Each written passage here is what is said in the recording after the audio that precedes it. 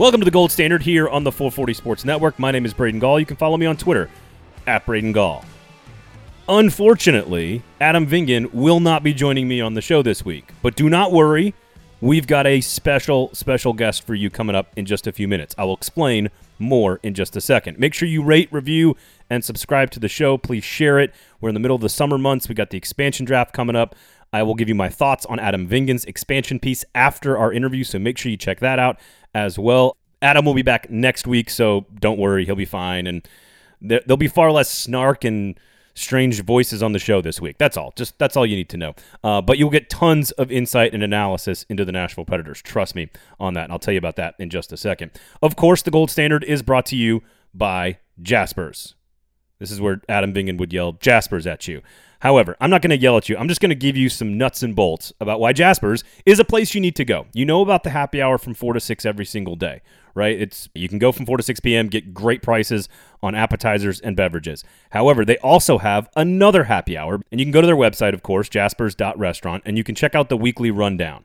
For example, Tuesdays, taps and flats, any flatbread, which is like $15, and anything on tap, which is like anywhere from $8 to $10, for $10. That's like a $25 meal for $10. How about Bubbles and Rosé on Wednesdays? $5 glasses of Bubbles and Rosé. Bring the wife, bring the family, bring a date. Don't tell her it's on a Wednesday because it's $5, which is like half price for all those drinks. How about Thursdays? Burgers and beer. Any Jasper's burger or dog plus a draft beer for $10. Again, if you want a real happy hour, go to Jasper's. Okay? Free parking. You guys know the drill.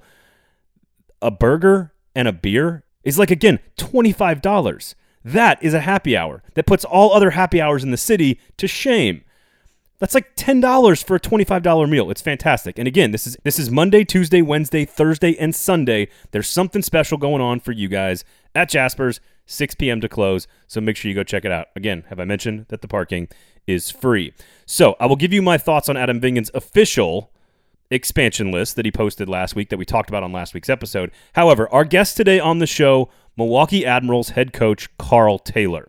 He's been the head coach since 2018, had 2 stunning seasons as the head coach. They won a boatload of games, and then, of course, had to have a very strange pandemic season where he split time between Chicago and Milwaukee with half of his roster on a taxi squad and half of his roster playing for the Carolina Hurricanes farm system. Just a bizarre situation. So we started our conversation a little bit with the pandemic season and what he had to deal with, being so split there with his coaching staff, not being able to be around all of his players all the time.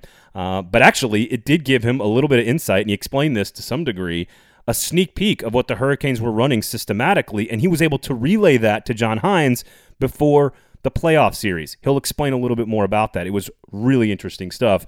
How one of the weirdest situations in all of professional sports that I can ever think of might have actually benefited the Nashville Predators. We talked about the differences in his role between winning games and developing talent for the NHL. There's obviously a split motivation there as a head coach in the AHL, and he's not shy about his own motivations. He wants to be a head coach in the NHL. We talked about the differences between coaching and working under Peter Laviolette and John Hynes. There's clearly a better mesh with John Hynes schematically on the ice. And so I think another check mark in the box for John Hynes is that he meshes maybe a little bit better with the minor league staff in Milwaukee. I asked him how much hockey he watches. Does he need to watch the WHL and the OHL and the KHL to sort of be in the position that he's in? We talked about putting a plan in place for every single player that arrives on his doorstep. Does he meet with the front office of the Predators and lay out a plan for each person? I asked him why Nashville is so great at developing defensemen. We talked about Alex Carrier, Yakov Trenin, Tanner Jeannot, Matthew Olivier. What are the next steps for Eli Tolvanen, and why is Philip Tomasino so special? So, if you're a Nashville Predators fan, I think you're going to enjoy the conversation. He was incredibly thorough. He's very talented. The team is really good. The players are developing. All those young guys you saw up in Nashville this past season contributing for most of the second half during that big-time run, a lot of them are because Karl Taylor and his staff developed those guys. So, without any more conversation for me, again, I'll be back to give you my thoughts on Adam Vingan's expansion draft list, but really, the entire episode here is going to feature Karl Taylor, head coach of the Milwaukee Admirals. Karl, first of all, thank you for joining us here on the show. We really appreciate it, man. How are you? I'm doing good. Thanks for having me. So we'll start really wide here, and then we'll kind of narrow in on some specifics as the conversation goes along. But I guess I got to start with the COVID pandemic stuff, which I'm sure you love having to talk about. But it is, you in particular, and your team, or somebody else's team and your team. I'm not. I guess just explain to people what it was like to find out that you guys were going to share a roster and coaching staff. And just like, what was that experience like for you as a coach who normally works very closely with this particular set of guys? Yeah, I think stage one of the pandemic when it first happened, without getting into, we've already hashed this out pretty good, but the losing our season that we had and the run we were on and what was happening with our team in 1920 was extremely disappointing. We went through the pause. I was with Nashville for the bubble, came back for training camp, and then got news that our team was one of three teams that wasn't going to operate. And I wasn't part of those discussions, so I'm not sure everything that went into it. Obviously, it was a very difficult decision for everyone involved. And then, and then we were informed that we would be sharing with the Chicago Wolves, who's probably one of our biggest rivals. I do have a previous, I was an assistant coach in Chicago a long time ago with Craig McTavish. And so I knew some of the people involved, and so that made it a little easier. But that was a big ask, and I think the Predators understood that. I live out in Heartland, which is about 30 minutes, 20 to 30 miles west of Milwaukee, and so it's about a 2-hour commute daily each way. So it's 4 hours driving. We didn't go every single day, but most of the time, some nights we would stay. But it was a big ask. They understood that, but we, in the big picture from a Walker Admiral staff. A lot of people were asked to sacrifice a lot of things, or trainers and family time. And in the end, it was very different for us. But for the players, I would say they got the most out of it. It was the development and us be able to really focus on that, because we were not, we're always very focused on development, but the other coaching staff from Carolina was the front lines, and we were a support situation. I ran the power play there in Chicago and was involved in everything, but their staff ran the team because it is their team. And so, to be honest with you, I just want to thank our staff in Milwaukee, everything they did. And as far as extending themselves and what we asked for their families, it was a huge ask. And the players benefited in the end. Obviously, we had lots of guys go up and do well in Nashville. And we'll get to a lot of those guys, but I cannot think of another situation where you would be potentially helping to develop a player that might be playing against your employer at the highest level in the playoffs, like in a couple of months. I just, that's got to be, I mean, I know you guys had to do your jobs, and like you said, it's all about developing the players and doing what's best for them, but that has to be one of the most ridiculous situations in the history of sports. Yeah, it was interesting. There's no question. And I want to thank the Carolina staff, the coaches from day one. Ryan Warsofsky is the head coach, and then Patty and Bob. We all got along very well. We all knew it was going to be a little different, but I was I think our staff was very careful about allowing them space to do their job and not getting too involved, and just focusing on helping the players develop. And that's what we did. And we didn't just coach our players, to your point about, players that went up and then played against Nashville in the first round of playoffs. So it's a very interesting situation. It also allowed both teams to have an inside scoop on how teams play, maybe advantage to us a little bit in that department, because they were running the systems. It wasn't us, because it was their team. So it allowed us to have a little sneak peek of what we might see. But, in the end, like I said before, we were focused on developing the players 100% on both teams, both coaching staffs. We focused on helping everyone get better, like we always do. And obviously, when we have our own team, there's a balance with that, because we do need to win games and we want to have that winning environment. So it was very different, but I would say it was a huge success from the players' perspective. But it was difficult for all our staff from Milwaukee, for sure. So you use the phrase sneak peek, and I'm curious how much communication do you guys have with John Hines' staff? Because clearly Nashville played much better against Carolina in the postseason than they did in the regular season for a lot of reasons. But did you guys have some communication heading into the series? Were you able to actually, you said, offer up a sneak peek? I think if you ask any any coaching staff on any team at any level, they're going to take all the information they can. And when they're heading into a playoff series, doesn't mean you're going to deliver all that information to the players. They have to work their way through it and decide what are the main key areas they want to highlight for their team. And you can't talk about the other team the whole time. That's just a waste of time. You got to focus on what you have and what you are doing.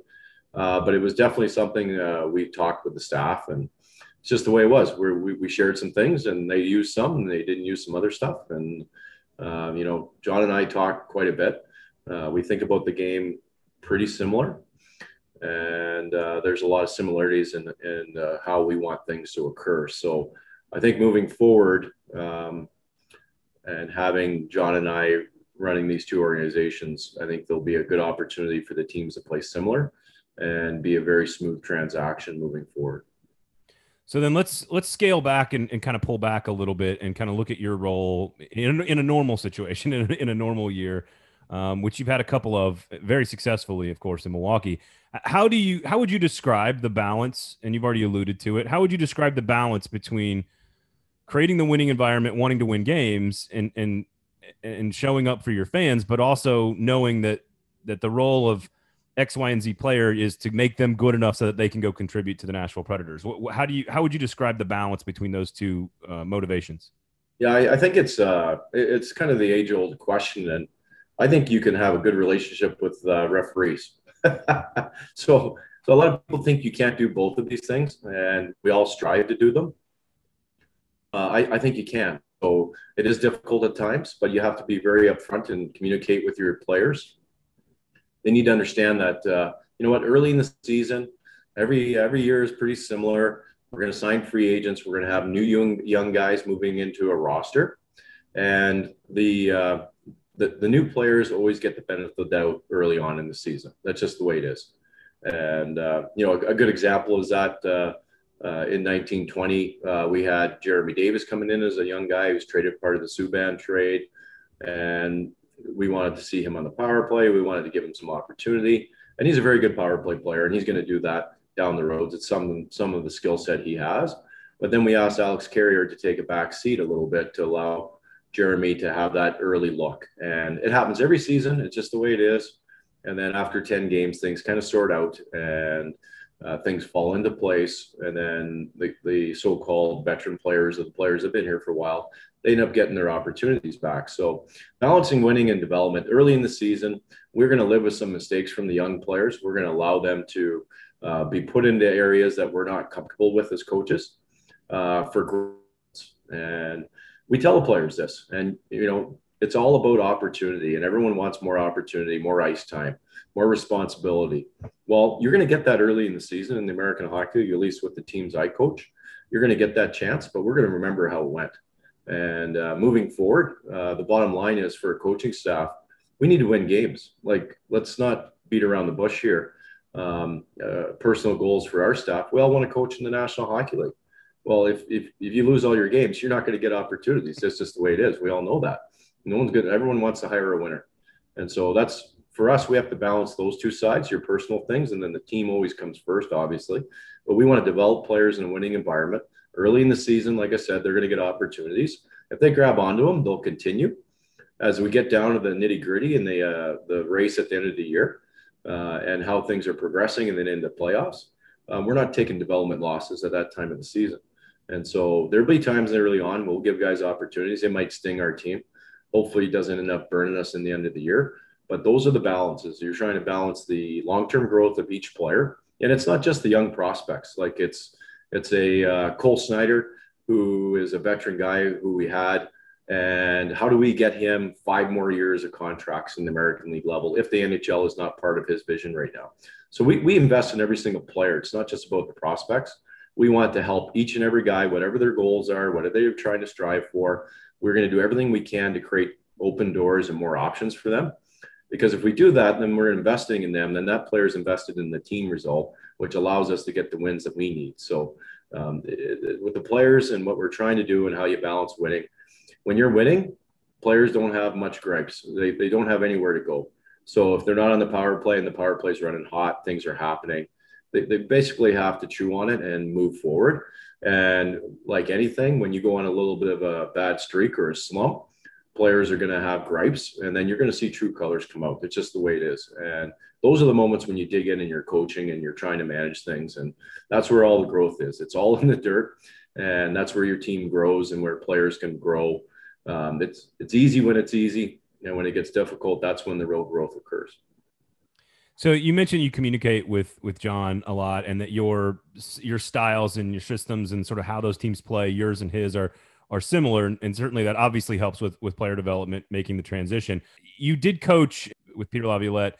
Can you describe the differences between working with both of the staffs and sort of what they entail? You know, I don't necessarily need scheme here. I'm just curious, Yeah. sort of like strategy wise, like how do you go about your job differently between the two different coaches? Well, I think everyone does it differently. There's always similarities, and I think in the new age, there is only so many ways to play this game, and you can't chase the tactic. It's not going to happen. In the end, like right now, there's 4 teams left in the National Hockey League. They all play the right way. They all play the right way. So, like the other teams that have been eliminated in the playoffs, they're all good teams, but maybe they cheated more than the last 4. Maybe they would not play the right way as long as these other teams have. And that's the process of the playoffs. They're going to get eliminated. And when you get down to the final 4, you got a group of teams that play the right way. It comes down to the finest details. So when you look at John Hines and then Peter and I communicated a lot about players, who was playing well, what was occurring. There's a couple of things system-wise. I like to do things a little slightly different. And that's normal. You're going to see that between every coach in the history of the game. And Peter's coached for a very long time, been very successful. He was very helpful in my development and allowing me to learn from him and be part of his staff in the camps when we were around. And I really enjoyed learning from him. And there's things I learned from him. We had a friend of mine and his had a relationship, and I think 15 years ago we did a little FaceTime thing, or I can't remember what the vehicle was we used back then, but we did probably Skype, I'm going to guess, but yeah, we did a little coaching thing together. And to this day, I still use what he was talking about from that session. I really believe in it. So I've gotten a lot from Peter, and really enjoyed my time with him. And I think with John, the couple of things I would do a little different than Peter's team's playing, is John does the same thing. It's not because he does it or because I do it. It just happened to line up when he got the job. And I was like, oh, okay, this seems to be a really good fit on how we believe the game should be played in a couple of different ways. So, how much do you have to have a scope of the entire organization? Like, I know you watch the Preds games, obviously, for a variety of reasons, but how much do you have to like be paying attention to the KHL and the OHL and the WHL? And, you know, for fans that don't know, there's a lot of different leagues for all these prospects to kind of be working towards the common goal of getting to the NHL. How much big picture scope do you have to have, or is that stuff that you don't have to worry about? Yeah, you can't get too involved in it. You got to stay in your lane a little bit, because they're eventually probably coming through the American League. It's a rarity for teams or players to step right into the National Hockey League. It's the best league in the world. Very difficult to do. And even if you do step right in, there's still pitfalls coming. And either you learn those lessons in the minors, or you're going to learn them in the NHL and be a healthy scratcher, or whatever may happen. So I think for me, we're aware of who our prospects are. We see them in the summer, usually in a normal season at the development camp. We'll see them at rookie camp when we have the rookie tournament. We play 3 games and we have a few days where we run some practices, get to see those young guys, get to know them. And I think that's a great process. Are we following them during the season? Well, we read the reports and we read what's happening, but are we watching games and live tape? No. Maybe last year during the pandemic, we did a little bit just to keep ourselves entertained. But in a typical year, we want them to go do their thing. And then when they arrive on our doorstep, we're going to greet them with open arms, and then we're going to dig in and see how fast we can get them out of here. Because as we all know with the salary cap, the sooner we get these young guys still on entry-level deals into the National Hockey League, those are big wins for the Nashville Predators. And so if we can make that occur sooner than later, then we're doing our job, and hopefully we win a few games along the way as well. So for each individual player, when they do show up on your doorstep, because Ellie Tolvanen's a guy that you just mentioned, he kind of goes directly into the NHL. for a brief cup of coffee and then ends up back with you guys for a longer chunk of time to develop his game. And you saw that pay off for him this year with the way he played before the injury.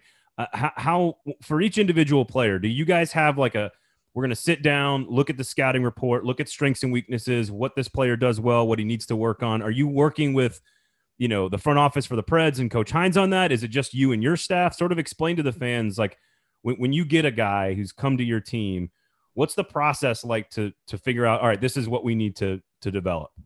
So for us, I believe in making my own decisions and making my own reads of players when I see them, and I get to communicate with them. I get to learn what makes them tick, what's their strengths.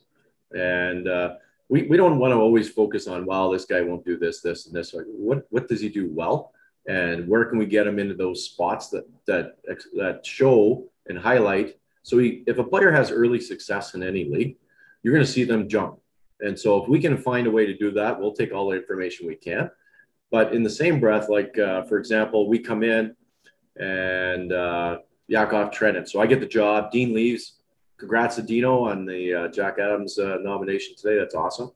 But I come in and people that have been around, they're like, geez, this guy's, he's got a lot to handle and we got to help him out. And so I just said, well, you know what, I'm going to brace this kid and we're going to run with it. And I'm going to put him on the first line and I'm just going to give him the world and see if we can build a relationship early. And in the situation with Trenny, it worked out and he had 2 great years here and he's off and running and doing his thing now. So it doesn't always work out that way, but I think you can collect too much information and allow other people's opinions to cloud what you see or what you want to do. Now, for us, when we get a prospect, we get all the reports, and our direct boss, Scott, he will inform us and he'll manage down and get guys in certain spots. And that's the way the world works. He'll be talking about, whoever it is. Patrick Harper, he's a power play guy. He's this guy. We're going to do this. We're moving into this direction. He'll get information on what he would like to see. And then as coaches, we hold the roster, and that's our lineup decisions, and get it the way we want. But we embrace the players. Early on, we want to get to know, but we also want to evaluate. So we're not jumping on them as soon as they get here.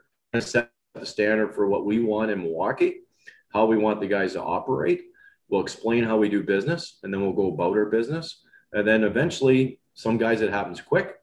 You take a Tanner Janot. I remember my first meeting with the group, day 1 of training camp in Milwaukee. I love communicating with the players. I want them to have an ear. I want them to understand what I'm thinking. I don't want them guessing. Yeah, there's odd time you want them guessing just to tweak them. But for the most part, I want them to know because we're going to treat them like humans and we want them to be able to attain what they want. And so I address the group and I always do this. And it's like, if you don't know what I'm thinking or if you have questions, you ask for a conversation. We'll go for a walk about the bottom of the arena and have a coffee, and we'll just get out of the office and we'll have a normal conversation. You can ask me anything and I'll tell you how it is. Meeting was over. Tanner said, Coach, can I have a minute? And that's Tanner Janot. That's why he's had such success, is that you tell him he's got an issue, he's going to chase it down and try to fix it. If you give him an option to find a way to get better, he's going to do it. So in the end, as coaches, we're going to help these guys, but let's not forget the player has to do it. The player has to grab it. They have to grab the opportunity. They have to put the work in, and they have to be willing to be coached. So like a guy like Toby comes in, he's 18 years old. He's a young man. He's learning his way, and so much pressure. There's books written about him in Finland before he even landed in Milwaukee at 18 years old, which is basically 2.5 years younger than anyone else in the league. So sometimes you got to pump the brakes a little bit and assist people and get the heat off of them. But every player has their own path and their own progression and development. And there's it's going to be this. We all want it to be a direct line, perfect acceleration. That's not what happens. There's dips, there's issues, there's things that happen. And you could see that. And think of the players that have come through Milwaukee since I arrived. So you have like a Jared Tenorti, second chance, third team, works his way in the NHL. Colin Blackwell, Rocco Grimaldi. These older players that have found a way to get a second chance and then grab it. Like Colin Blackwell had an outstanding season for the New York Rangers this year after getting, going to another organization and getting more opportunities. So sometimes it's timing, but you got to invest in every single player. And we want to use our eyes to make the final judgment. And because when you're having conversations with people, it's just like life. You're reading them. That's our job. Right? Our job is to understand what makes people tick. How do we get inside? How do we help push them? How do we make this player believe they can reach goals they don't even know they can get to? The gold standard is, in fact, brought to you by Jaspers. Who is that on the other line? My name is Adam Vinyan. You can follow me on Twitter at adamvinyan.com. I don't think that's a real URL yet. I think it is. He needs to have one, though, if he doesn't. Steve Adam is Cavendish, everybody. Adam is his own brand. I am my own brand. Follow me, Adam Vinyan. Will you do the voice during this ad read promoting Jaspers? I will not do the voice. I cannot do the voice. No, you cannot. Which is funny because I like that voice. That's a good voice. That's a fun bit he's got going. I agree. I agree. Aside from the fact that he's mocking the people that keep him employed, it's a wonderful idea. You know, he can do that. I don't think I can get away with that. I'm not as cool as Adam. That's just the bare facts of the matter. None of us are. There's no question. You know what else is pretty cool? Jaspers. Go to Jaspers because they have a great happy hour. That's a real happy hour. They've got a parking lot that is also very real and very free. They've got a great menu. They've got all different types of places to sit. You know what's good about a restaurant, Steve? When you have lots of places to sit. And you know what's really good about a restaurant right now? It's inside and air conditioned and not outside and hot as balls.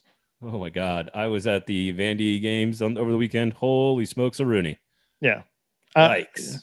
I hope a bunch of people went to the game on Saturday and Friday, celebrated the big W's by Vanderbilt, and walked down the street and went to Jasper's for a nice, refreshing, tall, cool, frosty one. You know?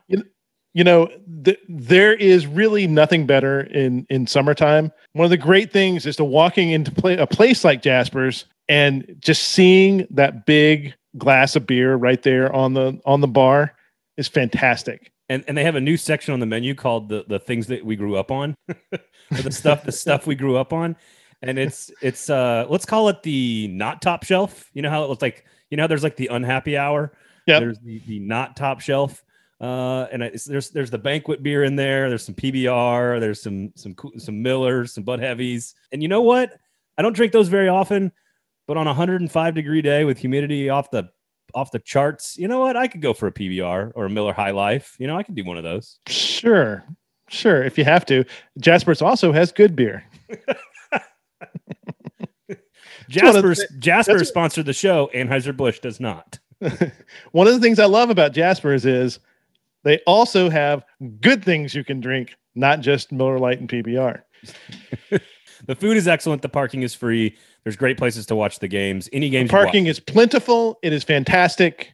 Go to Jasper's, folks. You've got super regional action finished in the books, but you got two teams, Vanderbilt and Tennessee, both going to Omaha. So plenty of games to watch coming up in the next couple of weeks. And then all of a sudden we're going to be into July, and then it'll be SEC Media Days. And then you get to watch Talking Season on television, which is there's nothing more exciting than that. So that's coming up for fans. That might not be true. And we got the NHL playoffs, NBA playoffs, still lots of good stuff to go watch. Nashville SC gets back going here this weekend, I think. So a lot of good stuff to watch out there. Go to Jasper's. That is for sure.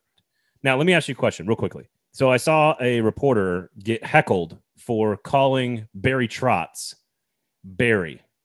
And since this is a Preds podcast, somebody tweeted this woman and basically said, "You sound like a sorority girl. You're sucking up to the coach. You know, be a professional." And of course, I immediately thought of Adam Vingan and yourself because Adam Vinyan, who has the original correct take on this, which is Barry Trotz, not my coach. So therefore, right. I'm not calling him coach. It's so funny because the unprofessional thing to do, the thing to putting him on a pedestal, would be calling him coach. He's not your coach. Barry is, wait for it, his name. I was just going to say, yes, sucking up to him by using his given name. Follow-up question for you, Steve. Could you call him Mr. Barry? Would that be unprofessional? Do I have to answer this as Adam or as me? I'm going to answer this as Adam. No, you cannot call him Mr. Barry. My kids use that term for all their daycare teachers, and I hate it so much. Mr. or Ms. First name. I hate it. It's such a Southern thing. I hate it so much. My sister-in-law teaches like little tykes. They all call her Miss Janet. There's a 9-year-old who lives next door, love her to death, sweet as pie, and she says Mr. Braden, and I said, don't call me that. It's Mr. Gall or Braden. Wow. That is aggressive as a neighbor. Just I don't think I used that tone exactly, but it's my name is Braden or Mr. Gall. Those are my two names. That's it. I don't have another one. There's not another name. Folks, go to Jaspers. That is the definitive word from me, Adam Vignon.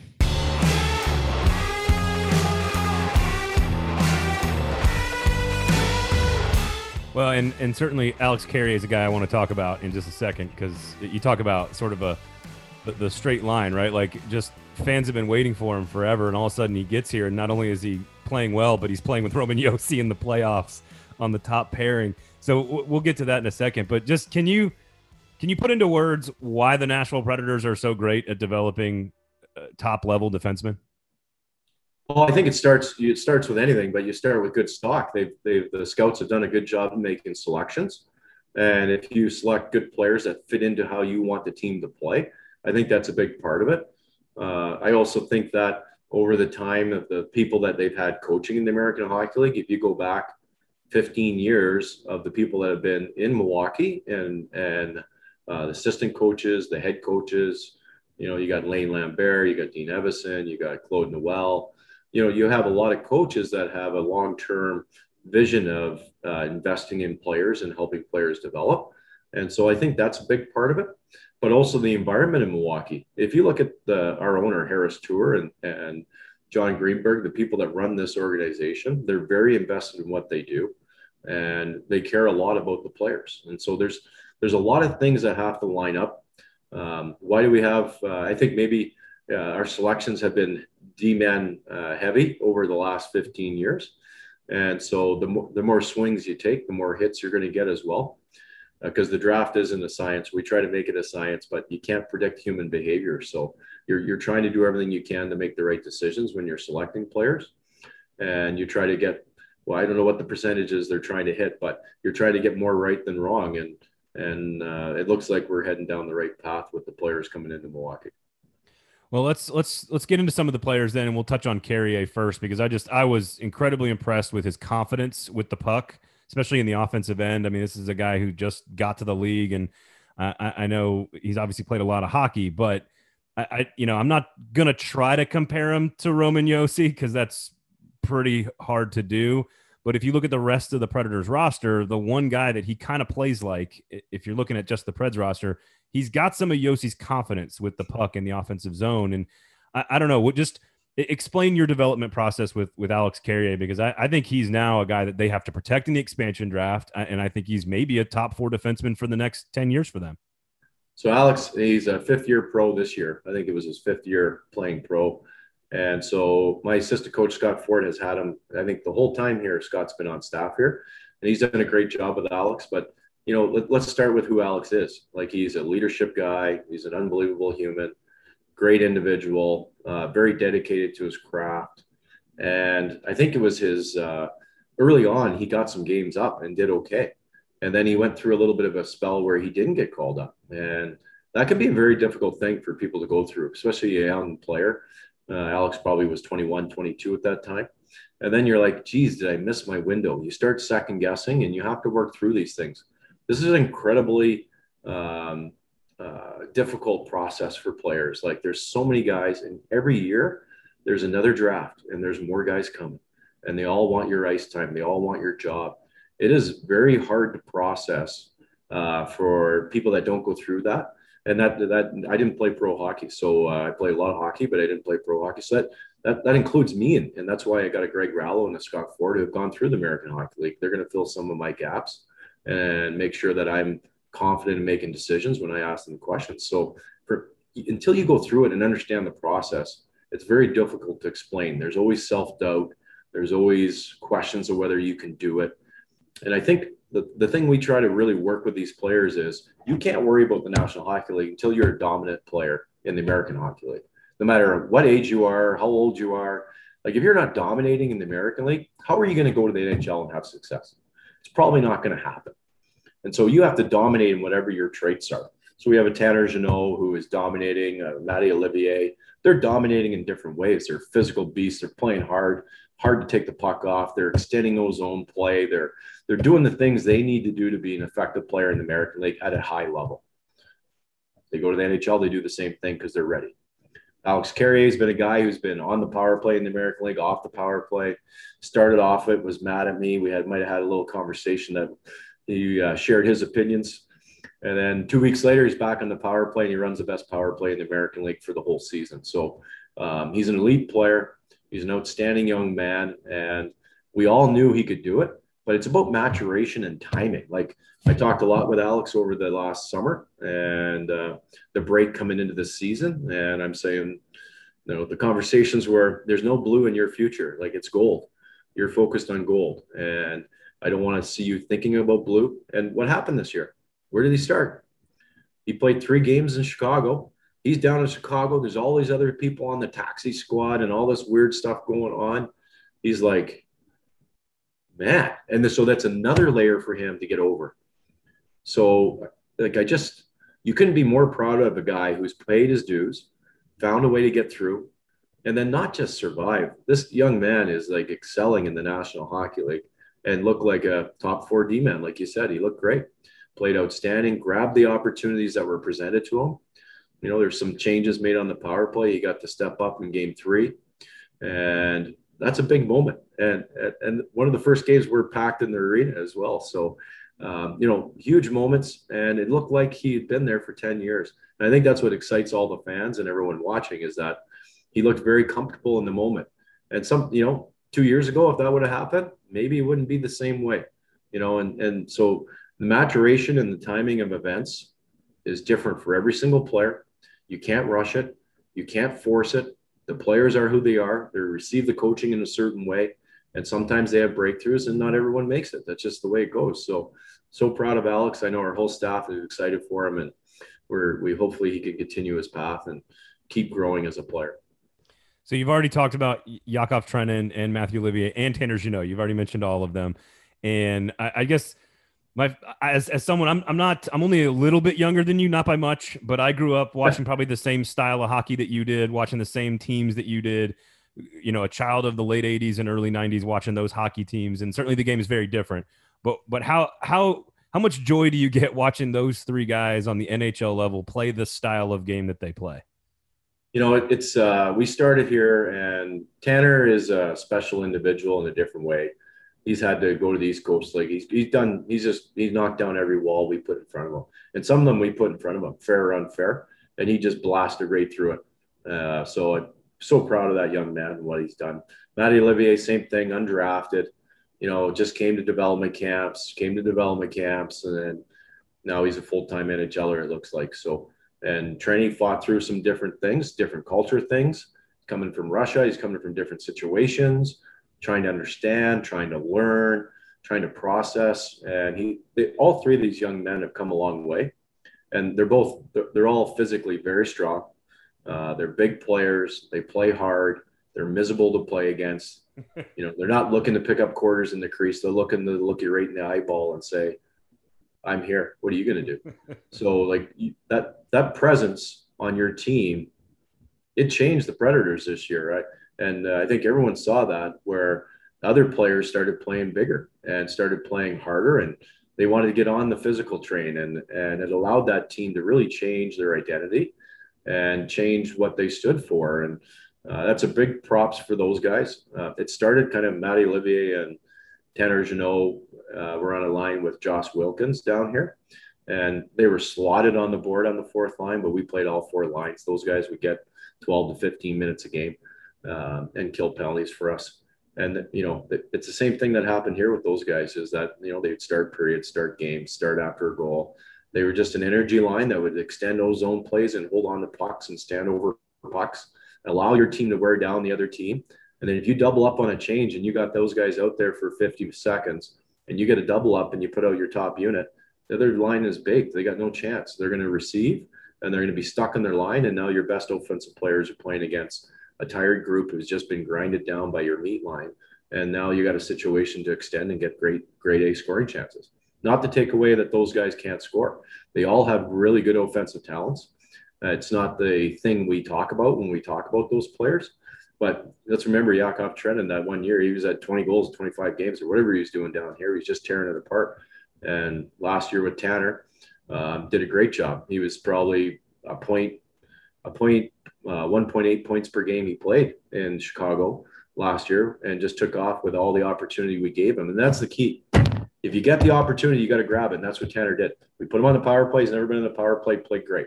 Played him in all these situations. He grabbed it. Same with Matty Olivier. Like, played fourth line. I didn't play him on the power play. He killed penalties. He ended up with 10 goals. So how do you get 10 goals when you're that fourth line guy? Like, that's double digits. So he's doing something right.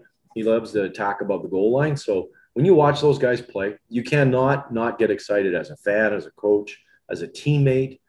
Those are the guys that just grab guys by the bootlaces and drag them into the fight. And so that's the importance of those types of players.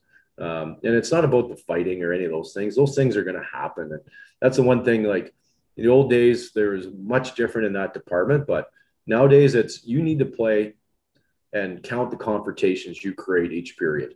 If you got zero confrontations, what are you doing? Like, you got to be playing in a manner that you're stopping in the paint and you're making people react to you.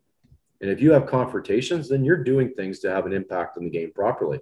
And that's what these guys do.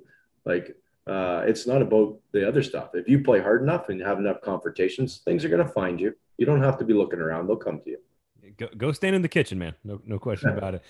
Ellie Tolvanen certainly has come a long way. We saw a lot of it this year for the Nashville Predators, and he's obviously here to stay in Nashville. What is, I noticed sort of even just little things like the back checking for him, just kind of creating that full two-way game. And he obviously has always had the sniper shot that just few humans have. That's just something that, like, you're kind of given by God.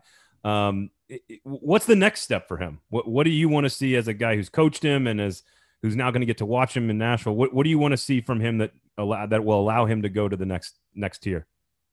Okay, so I've probably done more interviews on Eli Tolvanen than anyone else in my life. That's the one guy I get asked about all the time in the 3 years I've been with Nashville, and I waited till the end. You're good. You're good. I love this kid. And if you go back and read some quotes and different things, like, he's a young man that wants to learn how to play the right way. You can see him 5-on-5. He's like one of the best hitters on the team. He finishes his checks. He's willing to block shots. Those are all the things that he learned in his maturation down here. And the credit to that goes to our coaching staff, but more importantly to Jared Tenorti, to Cole Schneider, to Colin Blackwell, these veteran guys we have down here, Matt Donovan, that are teaching these young guys how to play the game the right way. Like, you got to have the right vets at this level to support the coaching staff, because when the coaching staff isn't there, that's their job. We're not there all the time, and we don't want to be. And we don't want to know absolutely everything that happens. That's part of the team growth. You got to allow that room to marinate. You got to allow it to find its way. And when you have the right veterans that we've had here, and that's a credit to our organization and Scott Nickel for signing the right veterans, it's critical to have success at this level, not just with wins, but for growth. A guy like Eli Tolvanen learning, what do I have to do to survive in this league? How do I get through this? I'm 18. I'm 19. I'm back here again. I thought I'd be in Nashville. Disappointed. Haven't scored a goal in 20 games. What am I going to do? How do I get through this? Those are all processes for a young man to go through. And we did a ton of work with Tolvy. And I think with him is he needs to just believe that he can do it. And he's there now. He's had the success. On the power play, on stick down, running downhill. He's ripped a few in the net. He's done a very good job on that side. But it's also confidence and dedication to what he's doing. Like, he's learned how to play without the puck. Okay, that's what we had to help him with. He's learned how to defend. He's learned all these things. And the number one line I always told him, I said, hey, Tolby, I'm not trying to make you a checker. Just remember that. I don't want to delete your offense and your shooting. And these skilled guys always get nervous that we're trying to turn it into checkers, and that's not the case at all. And they always think coaches hate skill, but we don't. But we want to make sure that they can go to the NHL and stay there. If you go there, you might rip a couple in the net, but if you can't defend or can't play without the puck, you're not going to stay. You're not going to be a short-term guy. So for us, we're trying to fill their potholes, and that was his. Not that he didn't. It just wasn't a focus for him as a young man. It just never was, because he was just shooting it in the net. So he's filled all those things. Now, being a full-time NHLer and what he's done, he has to find a way 5-on-5 to – it's not like he didn't play well. He's got to find a way to score and contribute 5-on-5. That'll be the next step for him, is finding the ice. Like in the American League, maybe he'd get 6 chances a game. You're going to get 2 5-on-5 in the National Hockey League. It's way tighter. It's more structured.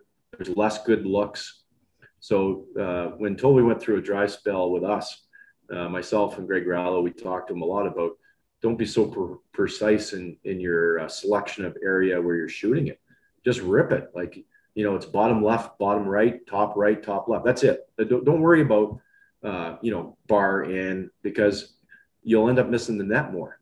And so I think when we went through a few things and then we ran some drills with him and just working on release, we're not going to teach him how to shoot. He's got $1 million shot. We all know that, right? So, but just those little other things, that positioning himself and pushing off of players to get half a second more to get the release off, understanding how to find ice and how to create ice 5-on-5 for him is going to be the next step for him. And he's going to succeed at it. I really believe in this player. And I really believe that he's going to be an elite NHL player for a long time. What makes Philip Tomasino special? I think his pushback. And I didn't know much about Phil. We had him in Chicago, and he receives the coaching. He's very coachable. And if you look, he had a fight against Cody McLeod this year. I bet you guys didn't know that. So I know you guys know Cody from back in his Nash days, and he's not a very timid individual. I wouldn't mess with him. So anyways, Cody's playing in Iowa, and Phil is just a guy that he's so skilled and loves the game of hockey. Another young man at 19 years old playing in the American League. What a great year for him. And a situation where at the end of almost every game, we only played, I think, 5-6 teams this year, so everyone had a little growl on for each other. But Phil just played in a manner that would drive the other team insane because of his ability to finish, his ability to make plays, and then his ability to stand up for himself. And let's not kid ourselves. Phil's not a fighter. We're not calling him that. The fact is that he would not go away lightly, and he would stand his ground, and he'd stare people in the eye. Now, that's a big stage for a 19-year-old playing against 30, 35-year-old men in the American Hockey League. So I'm really proud of him. There's a couple moments I got hard on him, and he received it very well, and he was able to come back and process.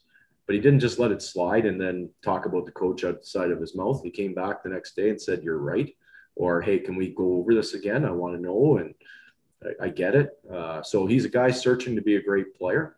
I think there's a lot of good intangibles outside of his skill and what he does as a hockey player that's going to push him through and make him a very good player.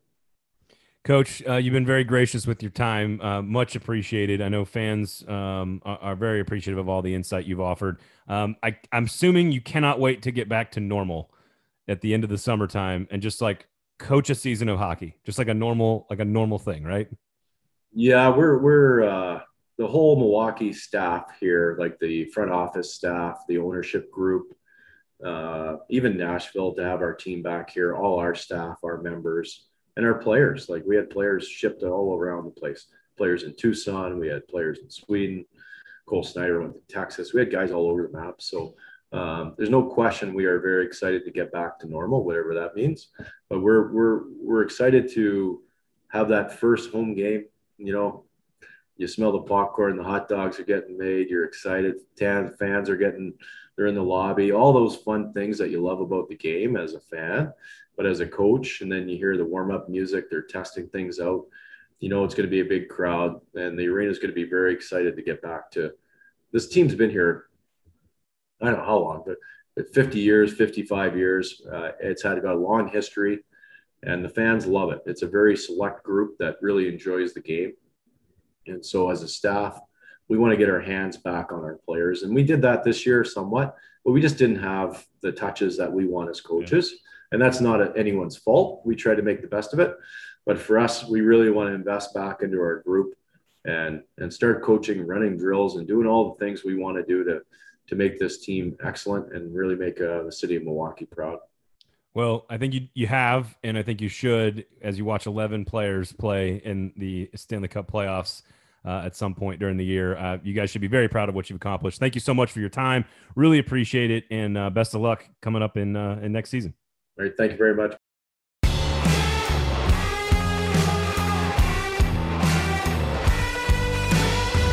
Special thanks to Karl Taylor of the Milwaukee Admirals for giving us so much of his time. I hope you Preds fans enjoyed that conversation. I know I did.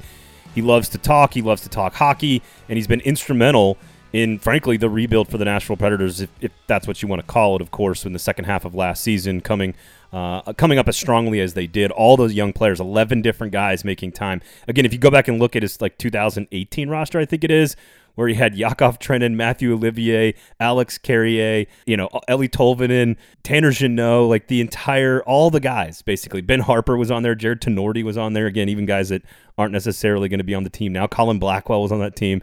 So just an incredible run of guys that have come up and contributed. How many of them are going to be superstars? I don't know. Ellie Tolvanen, Philip Tomasino, Alex Carrier, probably the top of that list. But you don't need all superstars to win a cup in the NHL. You need a lot of different types of pieces, and he's done a great job developing those guys. So special thanks to Karl Taylor for joining us. And, one of the better programs in the AHL, and not shy about his desire to get to the NHL as a head coach. If he keeps doing what he's doing, it won't take him all that long.